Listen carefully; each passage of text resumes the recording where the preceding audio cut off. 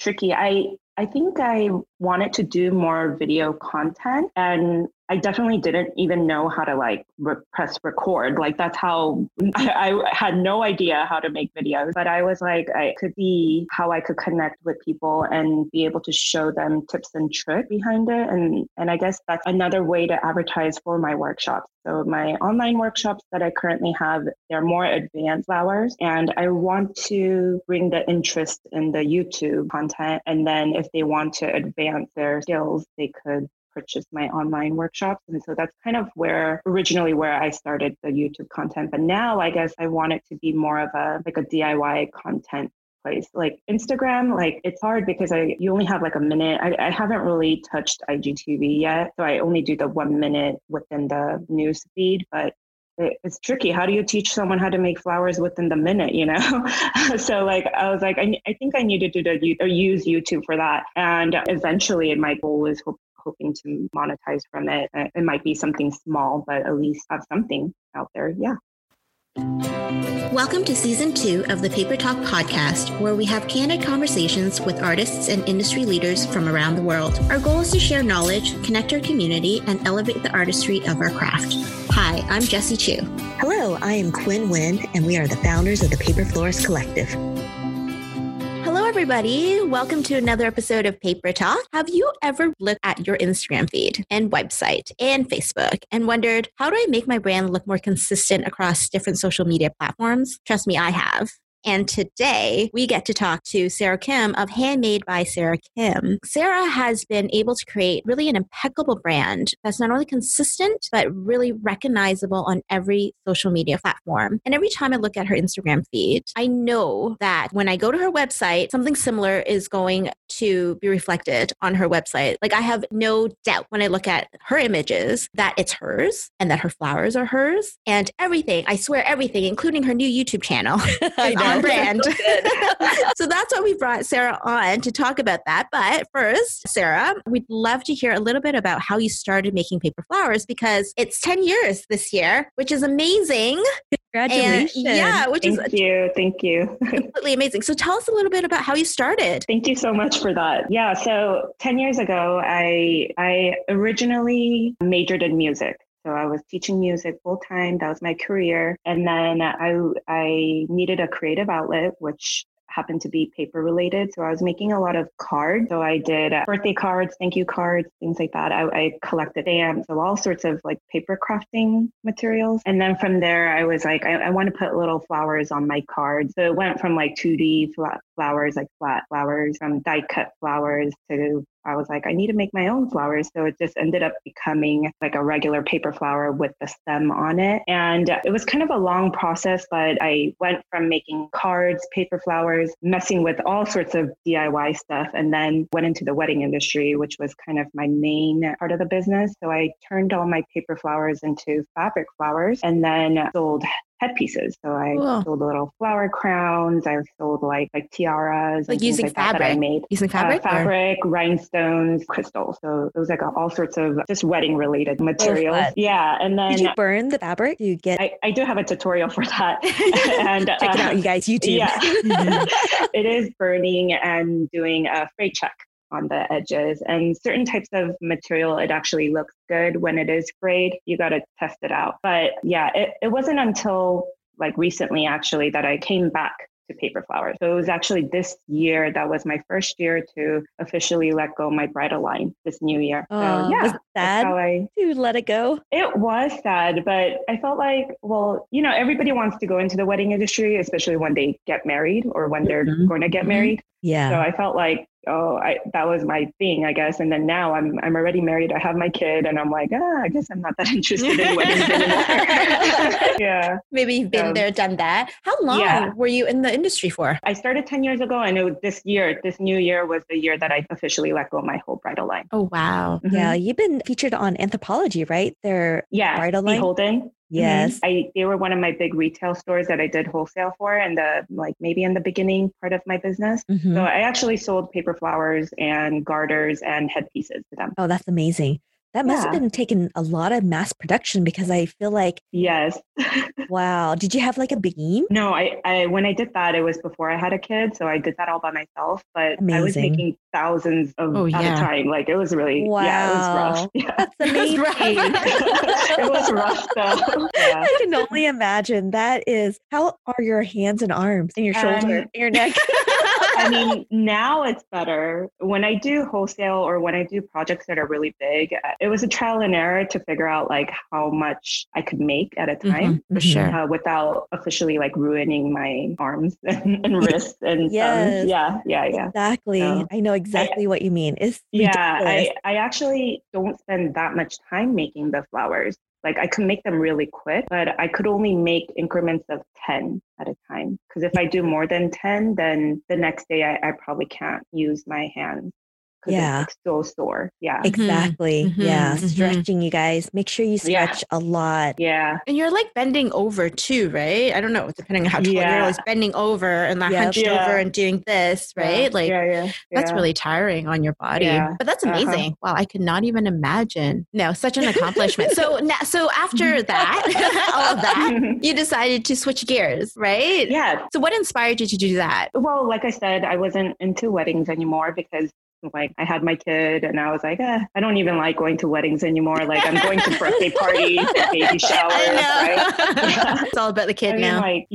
So I think, and somewhere in between, I was transitioning slowly. Like I felt like my business was definitely targeting more towards paper flowers. Like you can see on my Instagram, it was mostly paper flowers. Like the bridal line was slowly already like just going away. So I think last year was the first year that probably most of the money that I made was from paper flowers.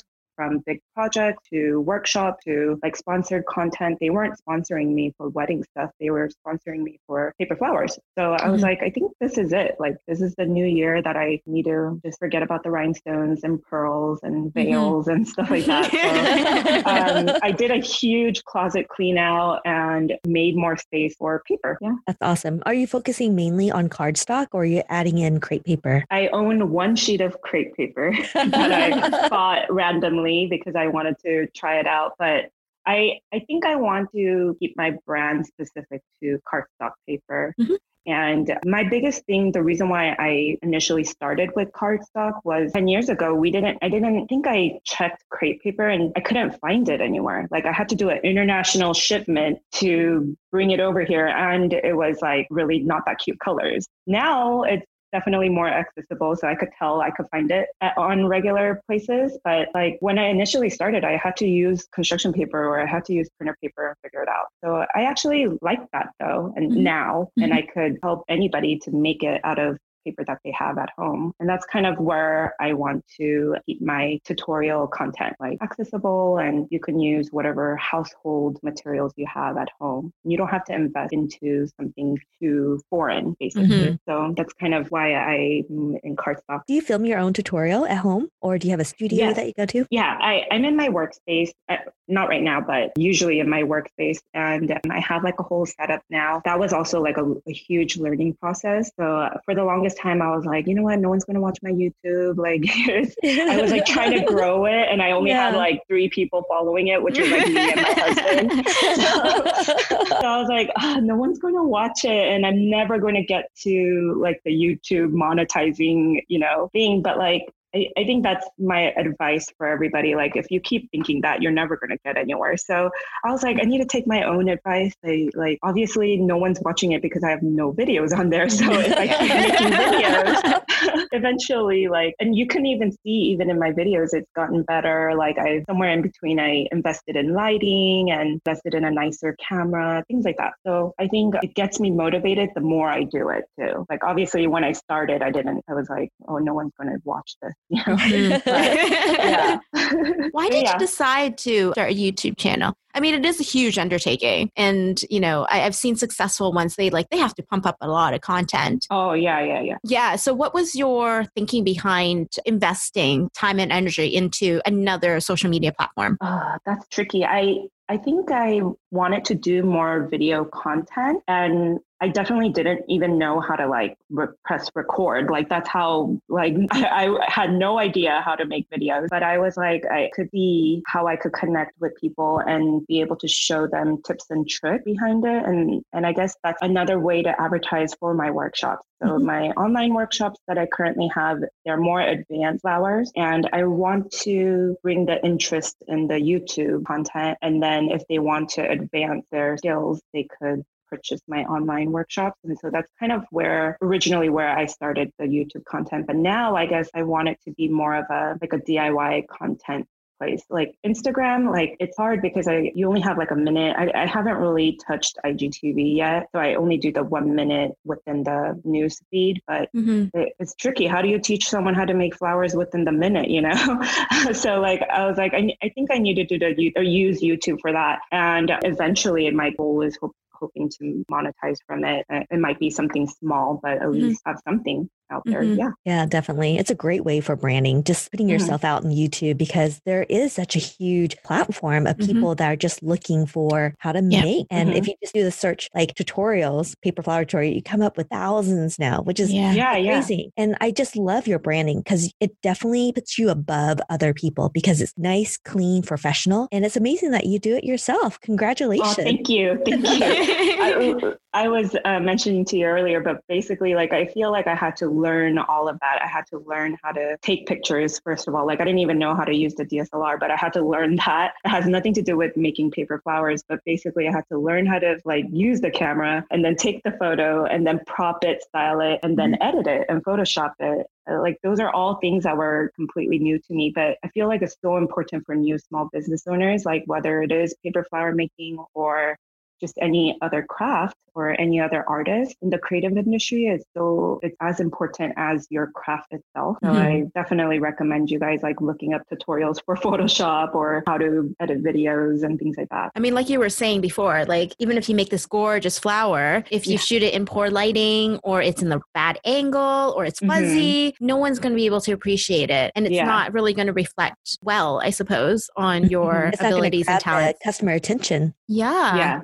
But yeah, such a cool learning process. I mean, obviously you have 10 years of experience as well, 10 years maybe to kind of learn what your style is. But I mean, let's say, for our listeners who are new at making paper flowers or making, like you said, any kind of creative product or piece, what kind of advice would you give them in terms of them looking at their Instagram feed and saying, you know what, I don't know what my style is. I don't know what my brand is. What kind of advice would you give them? And also another caveat is like, how do you know when to rebrand if somebody has been doing it for a while? I think it definitely comes with the time, but I feel like the most important thing is to put time into it. So just be consistent in posting every day or posting at the timely, like scheduled plan or what. Like, I feel like if you lose your audience, like it's going to be hard to bring that back. So I think if you're consistent with posting, then you'll also gradually find your brand and you'll find your style that you like. But I mean, like for me personally, I gravitate towards a specific filter or towards a specific like preset. I think you start from there. If you like that filter or whatever, you just use it and use that and keep it consistent in that sense. And I used to do a lot of thrifting. So I would actually like buy all sorts of random props. So like for us paper flower makers, we love vases and pots and things like that. So I mean, I feel like you need to just shop around for that too and experiment a bit. Use that. Yeah, be able to use that in your photos. And that also helps to kind of come alive basically, rather than just doing a flat lay. Although I love flat lays, but like, if you prop it, and like I also invested in backdrops. So things like that will also help. What's your favorite company for backdrops? Because there's so many now. I don't really remember her name. I want to say it's like the Lending Company or something.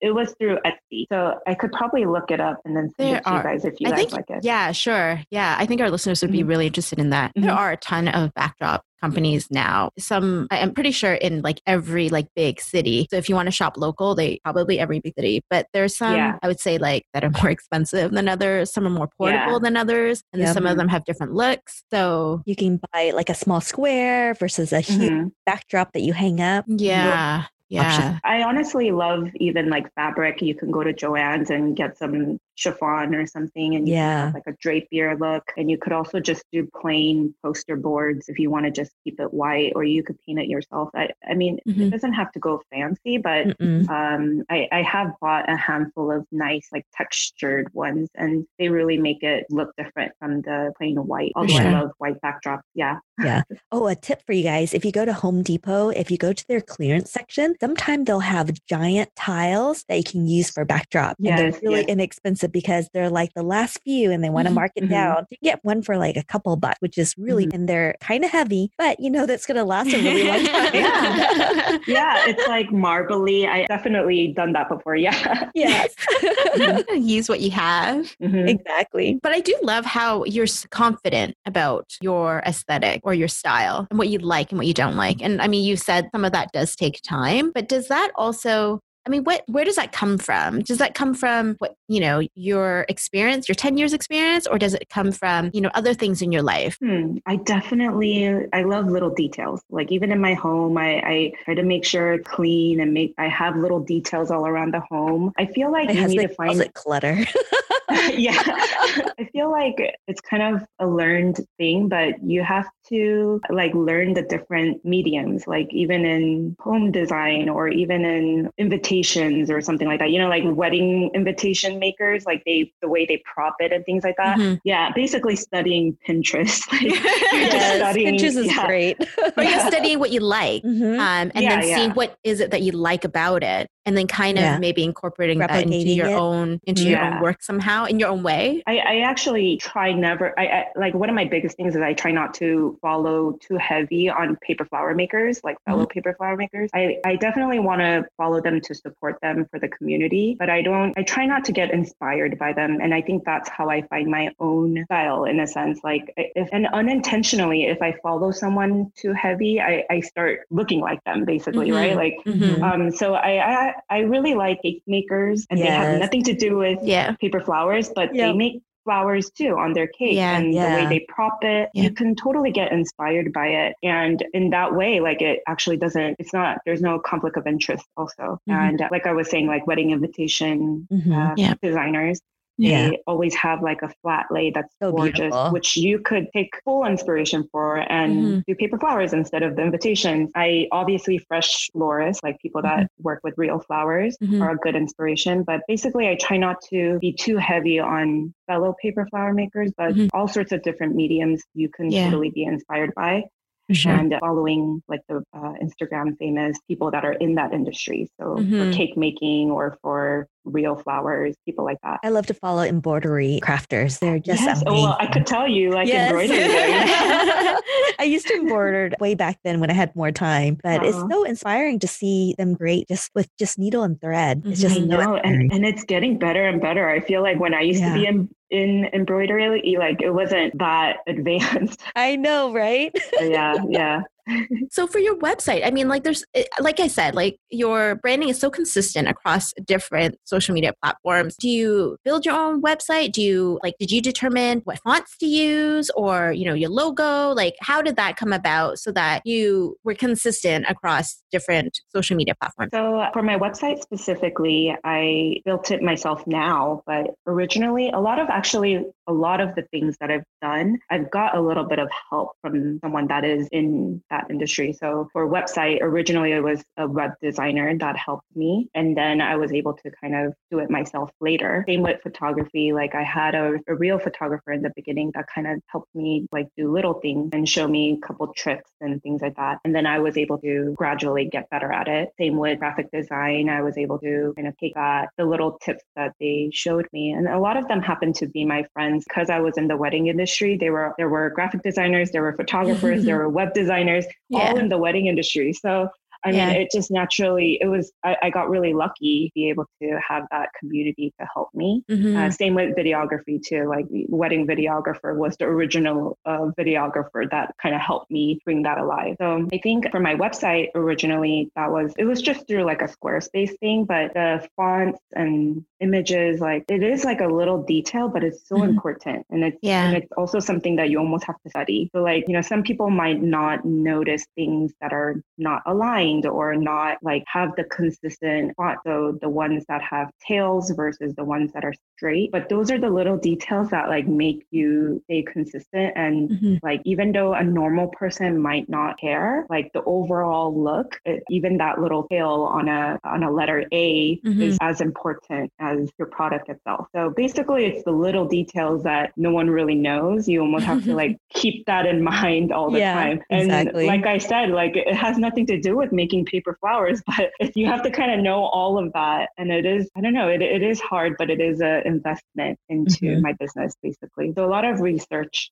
For those that are still looking for the right font or the right colors, I say experiment, work with it for a few months and use it constantly and see if you do love it, or if you don't, then switch. I think it's a great way to experiment and find your font or your branding color. Yeah. I mean, and for me, I actually had my logo done, calligrapher, but from there, I was able to find my inspiration for the font that I want for the rest of my website that could kind of like match, I guess, with my logo. And even though the logo looks like, you know, handwriting, you could still make sure that your font on your website looks like it's tied into it. How do you go about finding a calligrapher to create your, I guess, your name or your branding? I found her on Etsy. Nice. So yeah, I think I sat there and looked through like hundreds of pages of calligraphers. And there was this one lady that had little flowers on the edge of her like calligraphy. And that's just it. That sold me. And I was like, can you make me my logo? And she has these little flowers on the H of my handmade. And then that's kind of been my consistent look throughout my logo, my website, even like the smaller logo. I also got my workshop logo calligraphied and then added that flower portion to it as well. So just kind of worked out. I love that because you have, you know what you like, you know, and if you stick to it. Flowers. Yeah, exactly. You're like, I like what that looks like on that age. And you stick to it. I mean, it becomes your brand, right? But going back to, I think Quinn had asked previously about rebranding. I mean, in your 10 years, how many times have you rebranded?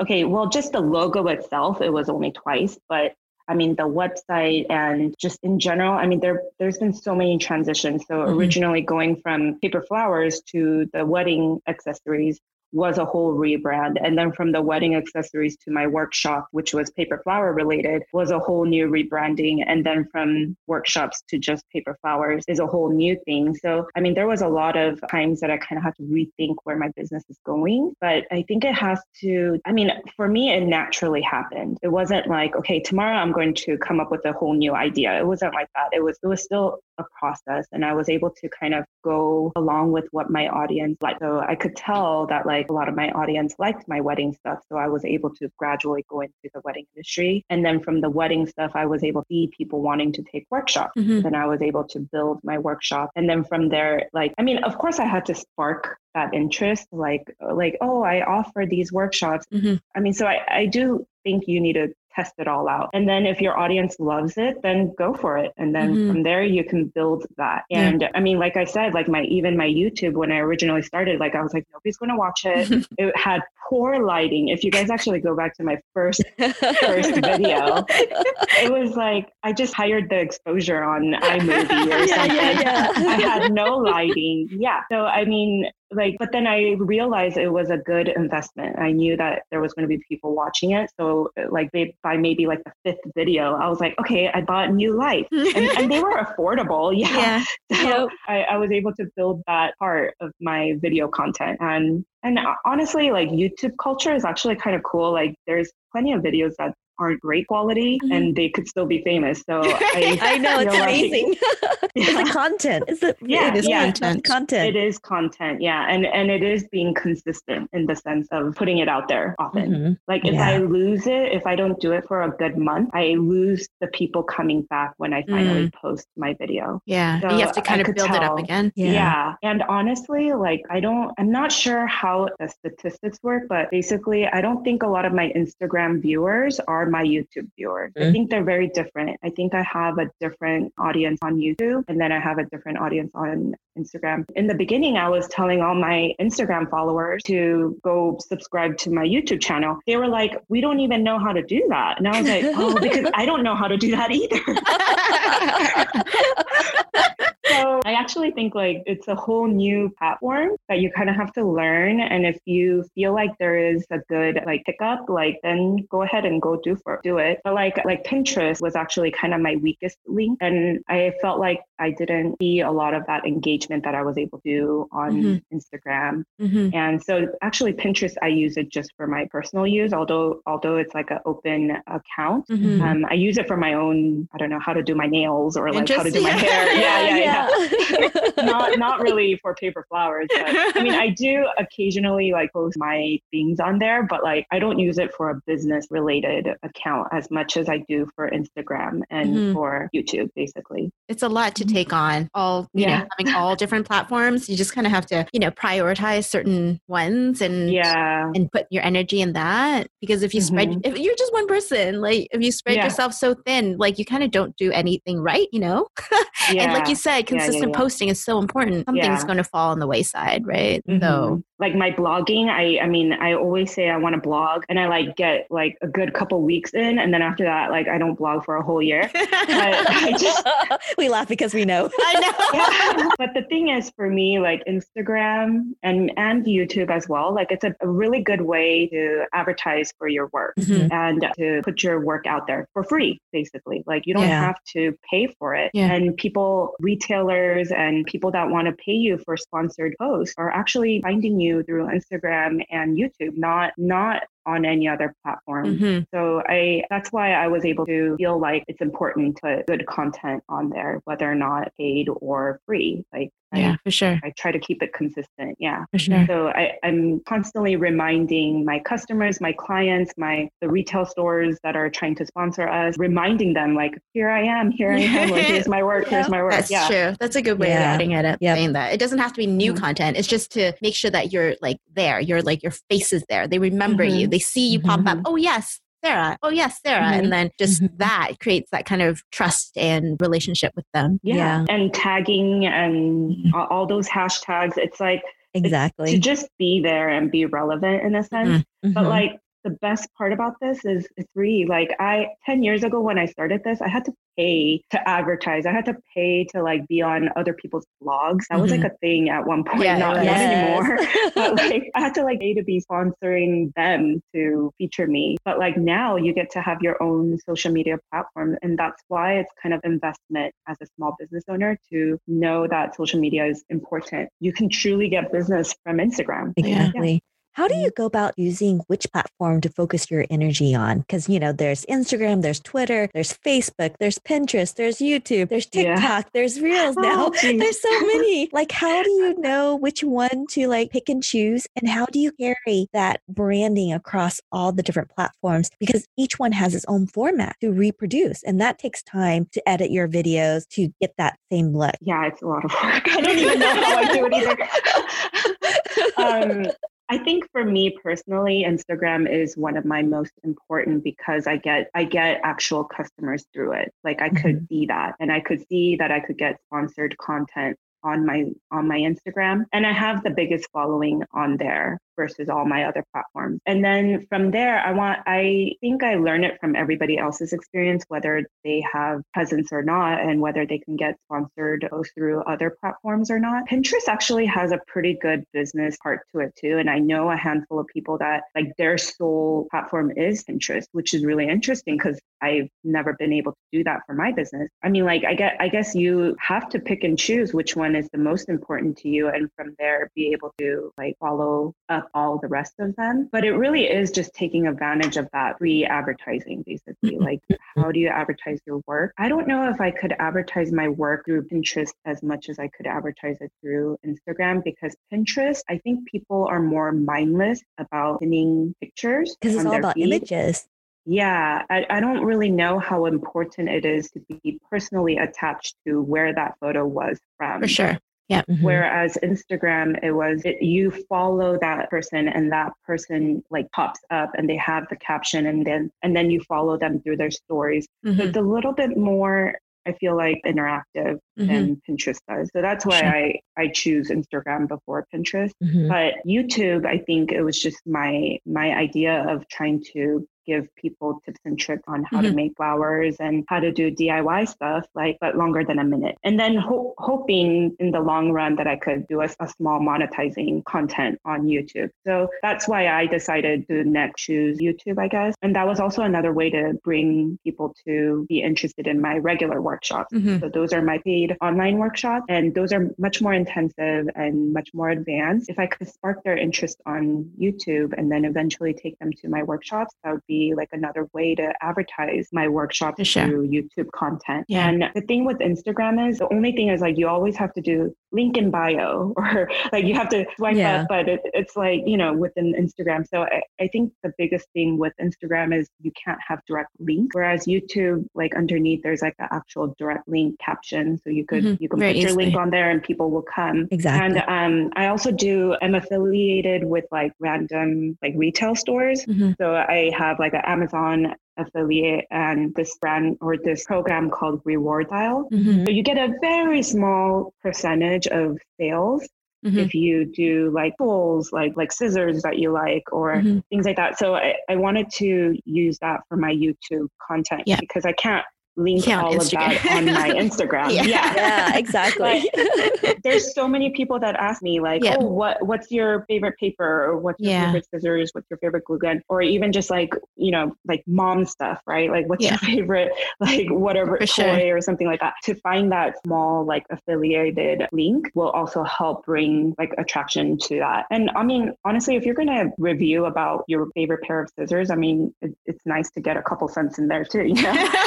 Exactly. Can I ask you about, the sponsored posts? Because you talked about it a couple of times, and Instagram's big on that. How do you decide who to collaborate with? So there's so many people that approach you and they like want you to, just an example, like, oh, I sell something totally unrelated, you know? So tell us a little bit about like, you know, what you think. So luckily I felt like most of the people that pitched their ideas to me, it was very related, or I could definitely have some kind of content that relate to their post. So that is nice. But yeah, there were random companies like teeth whitening or something. I was like, that's so random. I don't know if I'm going to post that on my actual feed. But like I did do like a shout out, and as long as you're not like signing a contract that says you're going to have like that content on there, like, and you, I guess, have to bargain how you're going to feature them, you could still put it out there if you want to. But I try not to do anything that's so unrelated, because I feel like I'm robbing my audience, like to make a couple bucks. Yeah. So usually like the biggest things are like craft. I got recently sponsored through Michaels, which was huge because I go to Michaels all the time. So I was like, there's no brainer reason to. Like I'm already there the day before they emailed me, you know? So exactly. Like, of course. Yeah. And so like, if it's a craft related thing, it's amazing to like be a part of, and it's all through social media. Like they just found me through Instagram and they messaged me, and I was like, okay, like that sounds cool, you know? Yeah. So I think that's the biggest thing. Like, you know, you tag Michaels or you tag Joann's or you tag all your craft related stores. A lot of like specific brands from the craft store, like Aleene's, like the glue, tacky glue, or like I recently had someone reach out to me that did scissors. There's like a specific brand. I think they want to grow their social media as well. So that's another good opportunity to like, you could even reach out to them. Luckily, I was able to, you know, have them reach out to me. So it was like, oh, this is even better. You have to do the work. Yeah. And I think that comes definitely with time. And it comes with the fact that like, I'm there all the time and I'm tagging people and I'm tagging like content. And so if they finally come to my feed, they're like, oh, like we'll ask her, you know? Yeah, so exactly. I was working on like a media kit where I could approach these big brands, but like I've still yet to press send, you know? So luckily, like a lot of the times it was nice that they were able to reach out to me and it worked out. But I think a lot of that came from me just tagging and hashtagging and having good photos. Yes. Yeah. Thank you so much for all these amazing tips and advice. Yeah. This is fantastic. Thank you so much for coming on our podcast too. We really appreciate your time. Thank you. Yeah. Thank you for inviting me on here. Oh no, we've learned so much. I mean, you've got 10 years of experience, like just learning from like your journey. So much of your experience, I think, speaks to our listeners. So much good content here. Yeah. Thank you so much for taking the time. We'd love to talk to you again because you're such a wealth of knowledge.